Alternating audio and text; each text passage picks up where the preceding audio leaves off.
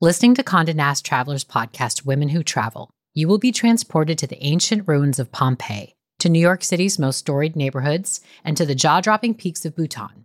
It's the best of what you love about traveling, experiencing different people, cultures, and perspectives, all from the comfort of your own home. Each week, join host and global journalist Lale Alikoglu as she shares her own experiences along with those of self-identifying women travelers from all over the globe.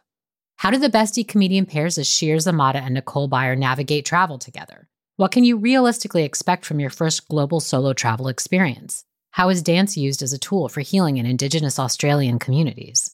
If these questions piqued your interest, pack your bags and go on a journey with Women Who Travel. Available wherever you get your podcasts.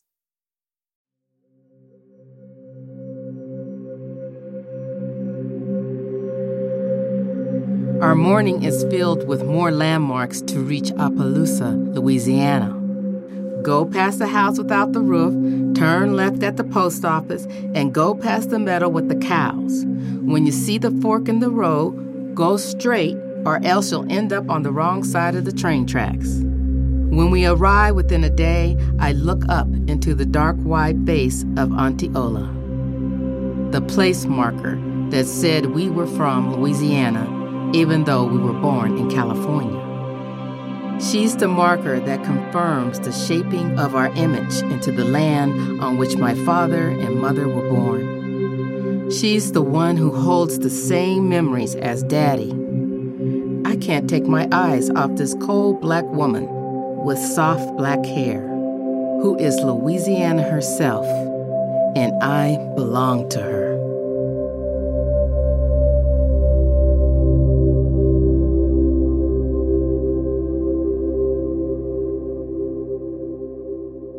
Zenju Earthlyn Manuel is an author, poet, ordained Zen Buddhist priest, teacher, and artist. And the Zen tradition she's in the lineage of is one I hold very dear. One which emphasizes simplicity, clarity, wisdom, and beginner's mind.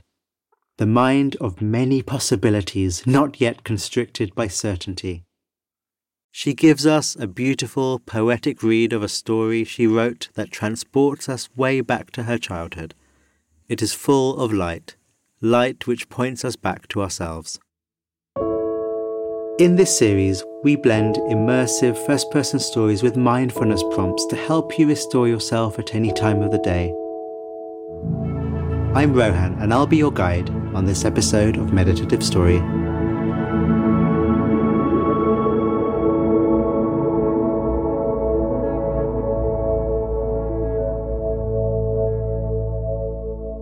From time to time, I'll come in ever so briefly with guidance as you listen to the story. Some prompts may help, others may not. That's okay. And now onto the story. The body relaxed. The body breathing. Your senses open, your mind open. Meeting the world.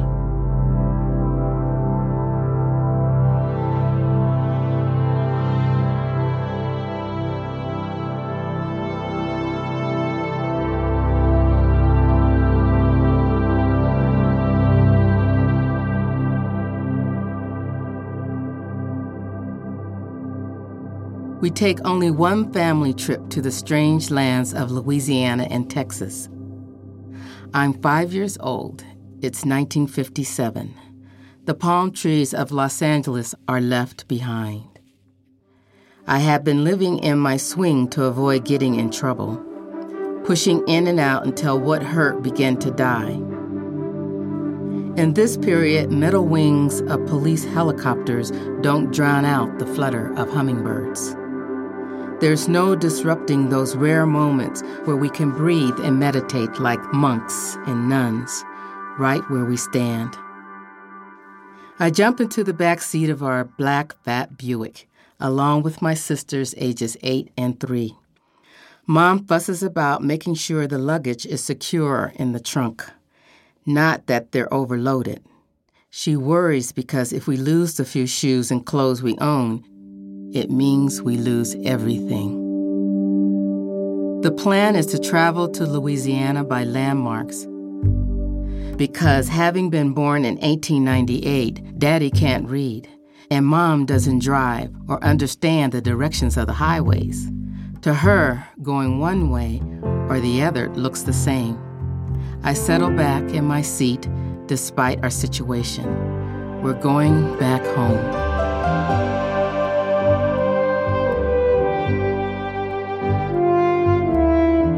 The place that shaped my parents. My sisters and I aren't from this place.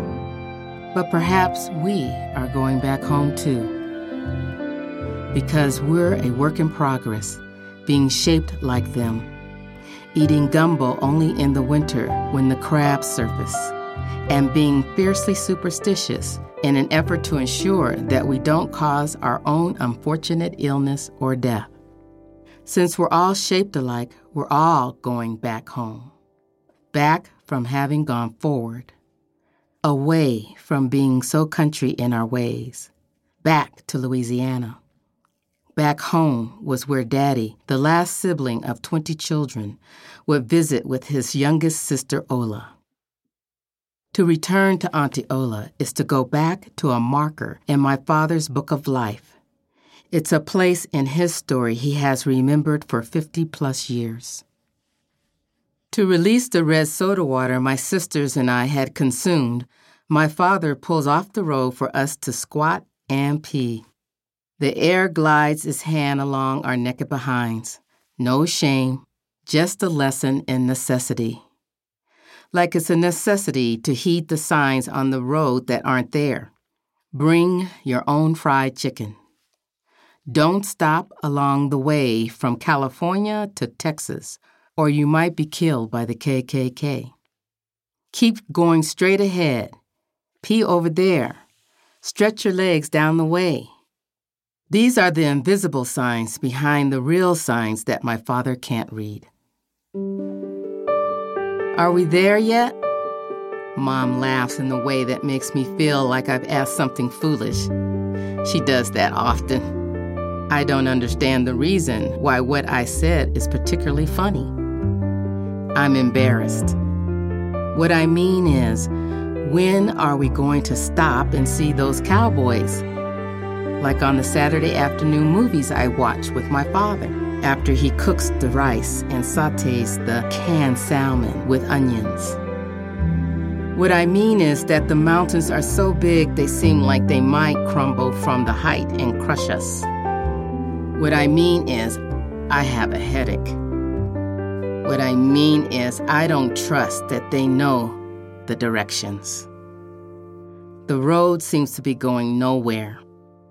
A black child without a destination is a child with no future. I need a future that will show that the pain of being black will disappear someday, and this trip is proving painful. So the future should be close enough to see, smell, and feel no pain. I had told my entire class at school that I was going on a vacation. I had never been able to say such a thing. I wasn't going to where they were going that summer, Paris, Hawaii, or Yosemite, which I thought for a long time was another country. We aren't flying, taking a bus or a train that can take us exactly to where we need to go. No, we're going to Louisiana by way of landmarks through Texas and a fat black Buick that smells of gasoline once it's filled to the brim. At the border between California and Nevada, the guard begins to ask my father questions that I'm afraid he can't answer. Lawrence Manuel Jr. is silent, a silence of courtesy, of an imposed respect as a black man, or a protection from being found driving while illiterate, protection from being maimed or killed. I want to say to the man in the uniform with a pistol at his side, my daddy's a quiet man. And because Daddy and Mom are shaped by silence, we are shaped by it. We're a quiet family, traveling without listening to the radio or talking hardly at all to each other. It's an entirely silent trip, moving about from one state to another, looking for invisible cattle gates that are meant to keep us from crossing borders of any kind. We dare to take a vacation without knowing where we're going. Home. Is that way? Or is it this way?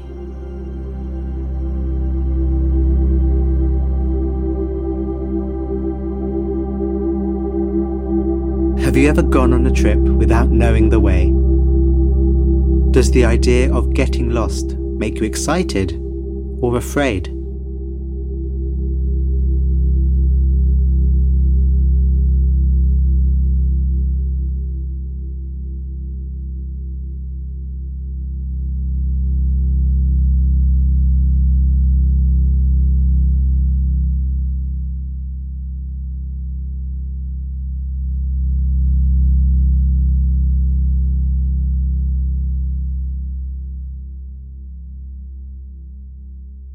Route 66 leads into the desert where there's nothing but hot. With no buildings for Daddy to follow like he does in the city, no streetlights lighting up those landmarks. We go as we're told, like the old folks had told him, to come across the river and then come around the mountains. Follow the bend to the left, then come up over the hill and stop at the hut that has a sunken roof. That's Uncle's house. Stay there for the night. No need for a map. I feel we're in great danger of falling off the face of the earth. Going to sleep would be the best thing. And that's just what I do. Listening to the car speeding along, I gaze out the window at green meadows, brown hills, blue sky, until I become hypnotized by the groaning of the engine and the scent of rubber tires, with many daydreams about the Texas cowboys I expect to see soon. Mom fusses about not being able to see the road, as if she's driving for Daddy. In the night, I wake up to Mom shouting, "Stop, Daddy!" Yeah, she calls him Daddy, too. She's much younger than him. "Stop!" she yells louder. When I sit up to look, I can see nothing but the headlights beaming into the black sky that surrounds us. In front, half a white fence and nothing on the other side but stars. There could have been a sign that said cliff, but like I said, my father can't read, and neither can I. "It's a dead end," my older sister yells. We're inches from going over the edge of a mountain. I can't breathe. We had missed a turn at the river or at a mountain or the road with the falling house where Uncle once lived 20 years ago. Whatever the instructions, landmarks invisible in the bewitching hours of the night don't warn us that we're falling off the face of the earth. I force myself back to sleep. I pray into the car seat for a miracle. In the early evening, after crossing the hot desert without air conditioning, we stop for gas at Mobil. Daddy recognizes the red-winged Pegasus, or the flying red horse, as it appears to me. He says one word to the gas station owner, "Ethel," instead of "gas, please." Ethyl for ethanol is one precise word, and he must have wanted the attendant to know that he knew a fancy word for gas. He says it with dignity, a human dignity denied him in America. I hang my head out the car and breathe in the smell of gas. I'm intoxicated. I feel free because we're going somewhere as opposed to being stuck on a block, in a city, in a state, or in a country that doesn't want us. Dizzy from the fumes of gasoline, I fall back into the seat, enjoying the feeling of floating.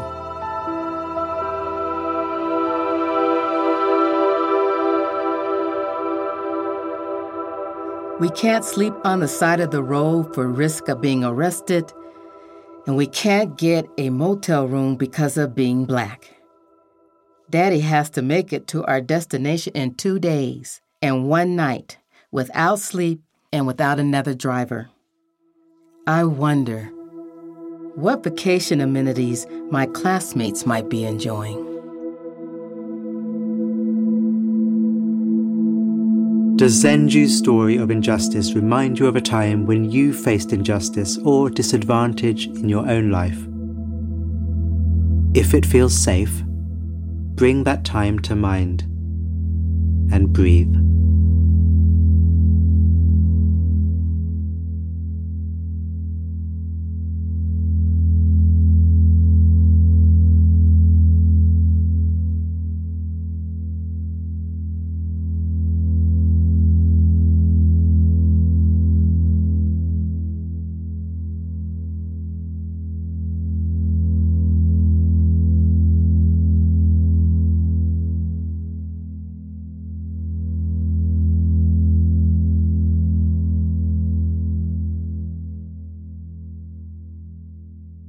Are we in Texas? Please let us be in Texas. A few hundred miles later, Mom announces that we've arrived. It's near 100 degrees of humidity. The earth has turned away from the sun, and the orange tint lands on a landscape of dirt, rocks, and tufts of dried grass. There's a saloon standing alone. No horses hitched to a pole, and no white cowboys parading about dressed with holsters like on TV. Daddy gets out of the car as if he has just driven across town to a place he knows.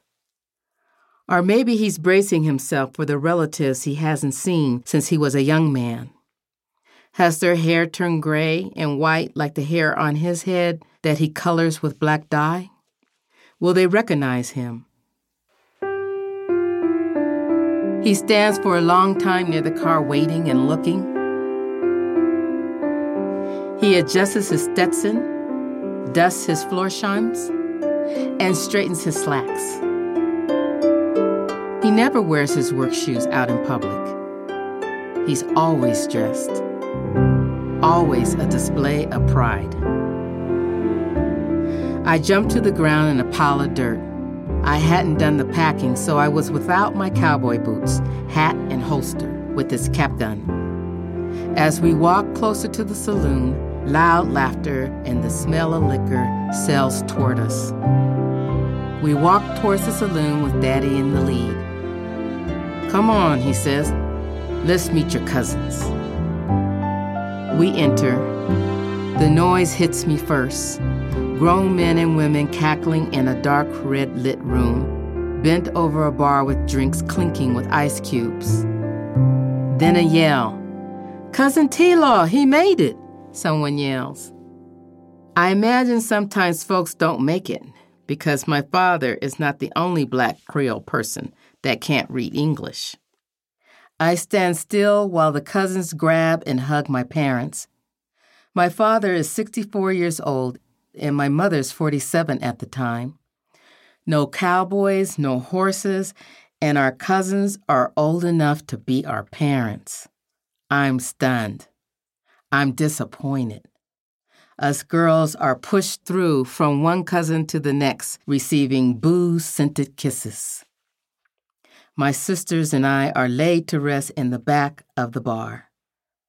We can hear Daddy's people mumbling in Creole. Cigar smoke trails in to fill the holes in the walls that are so close to my nose I can feel the heat of the night coming through them. Our morning is filled with more landmarks to reach Opelousas, Louisiana. Go past the house without the roof, turn left at the post office, and go past the meadow with the cows. When you see the fork in the road, go straight or else you'll end up on the wrong side of the train tracks. When we arrive within a day, I look up into the dark, wide face of Auntie Ola, the place marker that said we were from Louisiana, even though we were born in California. She's the marker that confirms the shaping of our image into the land on which my father and mother were born. She's the one who holds the same memories as Daddy. Even with a full glass of the sweetest cow milk ever, I can't take my eyes off this cold Black woman. with soft black hair, who is Louisiana herself. And I belong to her. I fall in love with this aunt, whose very life holds us in the red dirt, etches our names in the wood of her house when she speaks them, marks our place like in a chapter of a book, where the story with my father in it had stopped when he left. "Go play," she says. She has few words like my father. Why are black people so loud about some things and quiet about others? They don't say the important things around us children. It makes me uncomfortable because black people are always in danger. Maybe they're quiet so they can hear someone running up behind them. 2 younger boy cousins who Auntie Ola didn't give birth to take my sisters and I for a walk down the road that lasts 5 minutes. We run from the cows that our cousins parade around and introduce to us as if they were pet dogs. Mom, Ola, Daddy, and Auntie Ola's old man laugh so hard when they see us panting at the door. Maybe we're not shaped exactly like them after all. Ola Manuel's house sits up on stilts on an acre of land. Her dog runs under the house when we charge from the cow that never makes a move. She smiles like Daddy, and it isn't long before I realize her smile is my own. That night, I see my parents together in their underwear for the first time in my life. I close my eyes.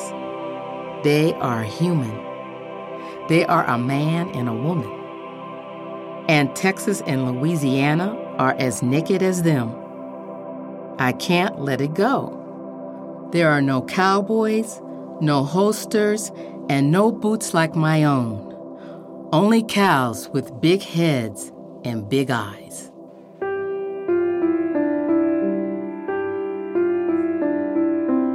Auntie Ola died 8 years later. The place she marked for us in Appaloosa became the end of a book.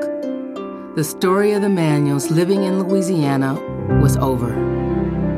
Like on the back of a book, an author's picture appears.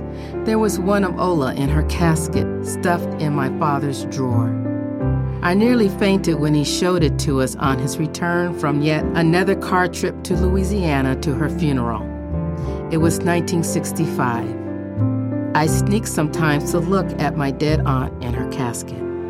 I shivered each time at the image that would remain my last memory of our first and last summer vacation. Oh, and I never told my classmates the truth about not seeing cowboys. What I did see was courage, trust, and joy, all wrapped up inside my parents. These were the qualities I would have to hone in my life to live fully in my dark skin. I bowed to them.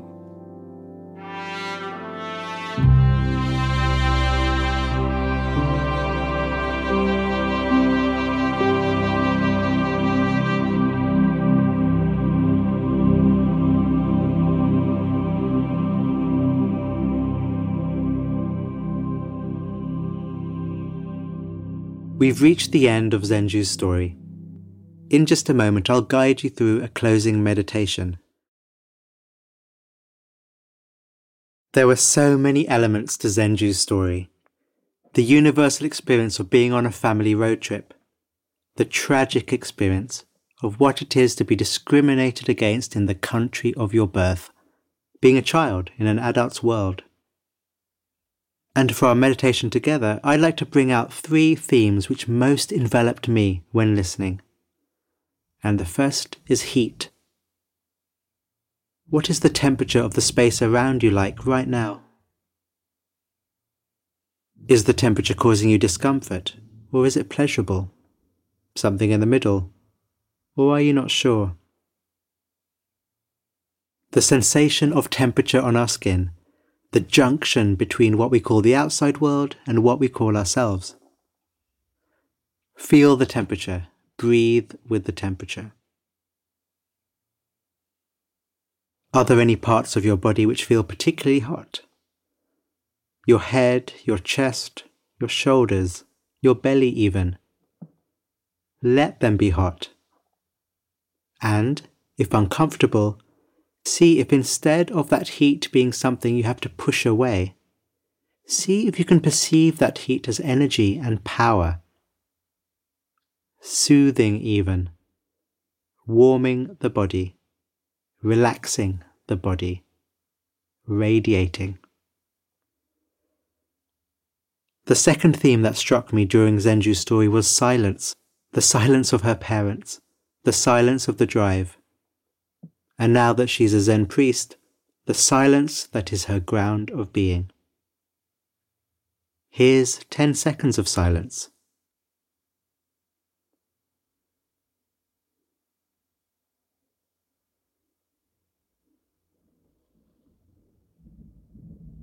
What did your mind do during that time?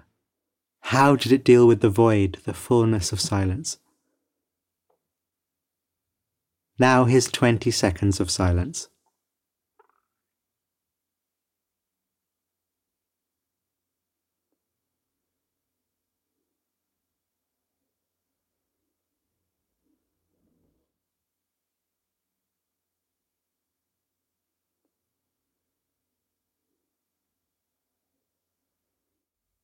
Isn't it interesting how we struggle with silence?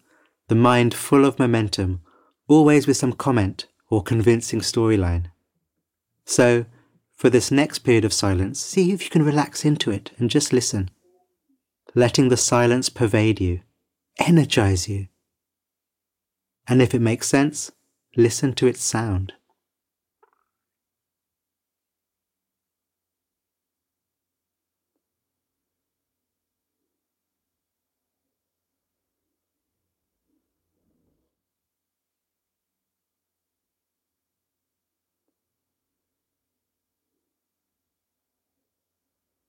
The third theme that Zenju's story brought up for me is appreciation.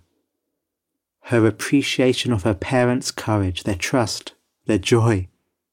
Her appreciation for the experiences that made her and continue to make her. So, let's close this meditation together with appreciation. Bringing to mind someone whose qualities have touched you and inspired you to follow in their heart's footsteps. Smiling, feeling the warmth of their image in your mind, enjoying the silence together.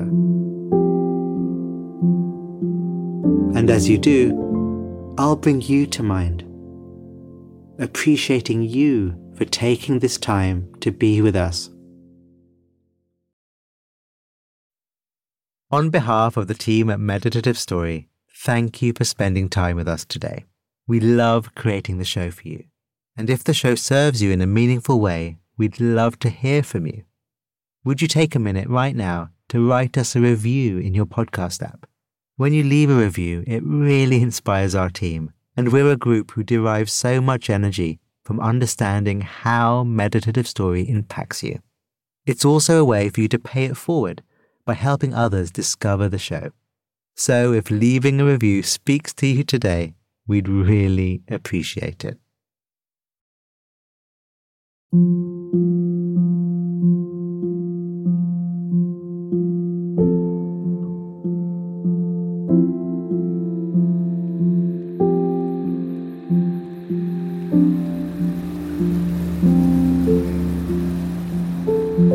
Meditative Story is a Wait What original in partnership with Thrive Global. The show is produced at the studio inside SY Partners in New York.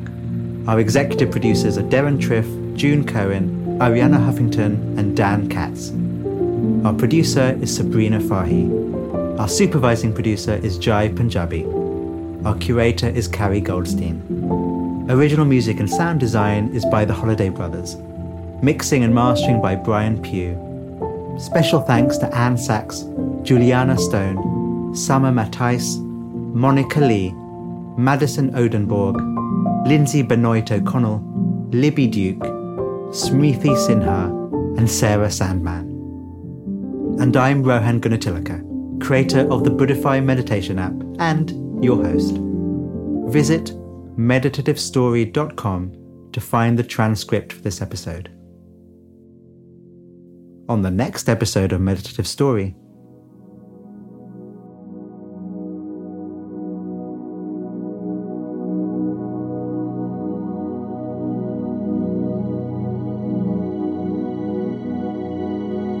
it's in this letter, and the letters that keep coming that fall, where I meet someone who isn't just my mother anymore. She isn't just a caretaker or a person to call on a bad day. She isn't just an emergency contact. Somehow we've crossed borders and boundaries, and we're becoming friends. Real friends. This is new territory. It's as if we knew the possibility always existed, but for the first time, we're jiggling the doorknob and allowing ourselves to walk in this space. My mother leading me still. We give one another advice, acting as sounding boards. We send one another jokes and letters and packages. I watch her and coach her from the sidelines.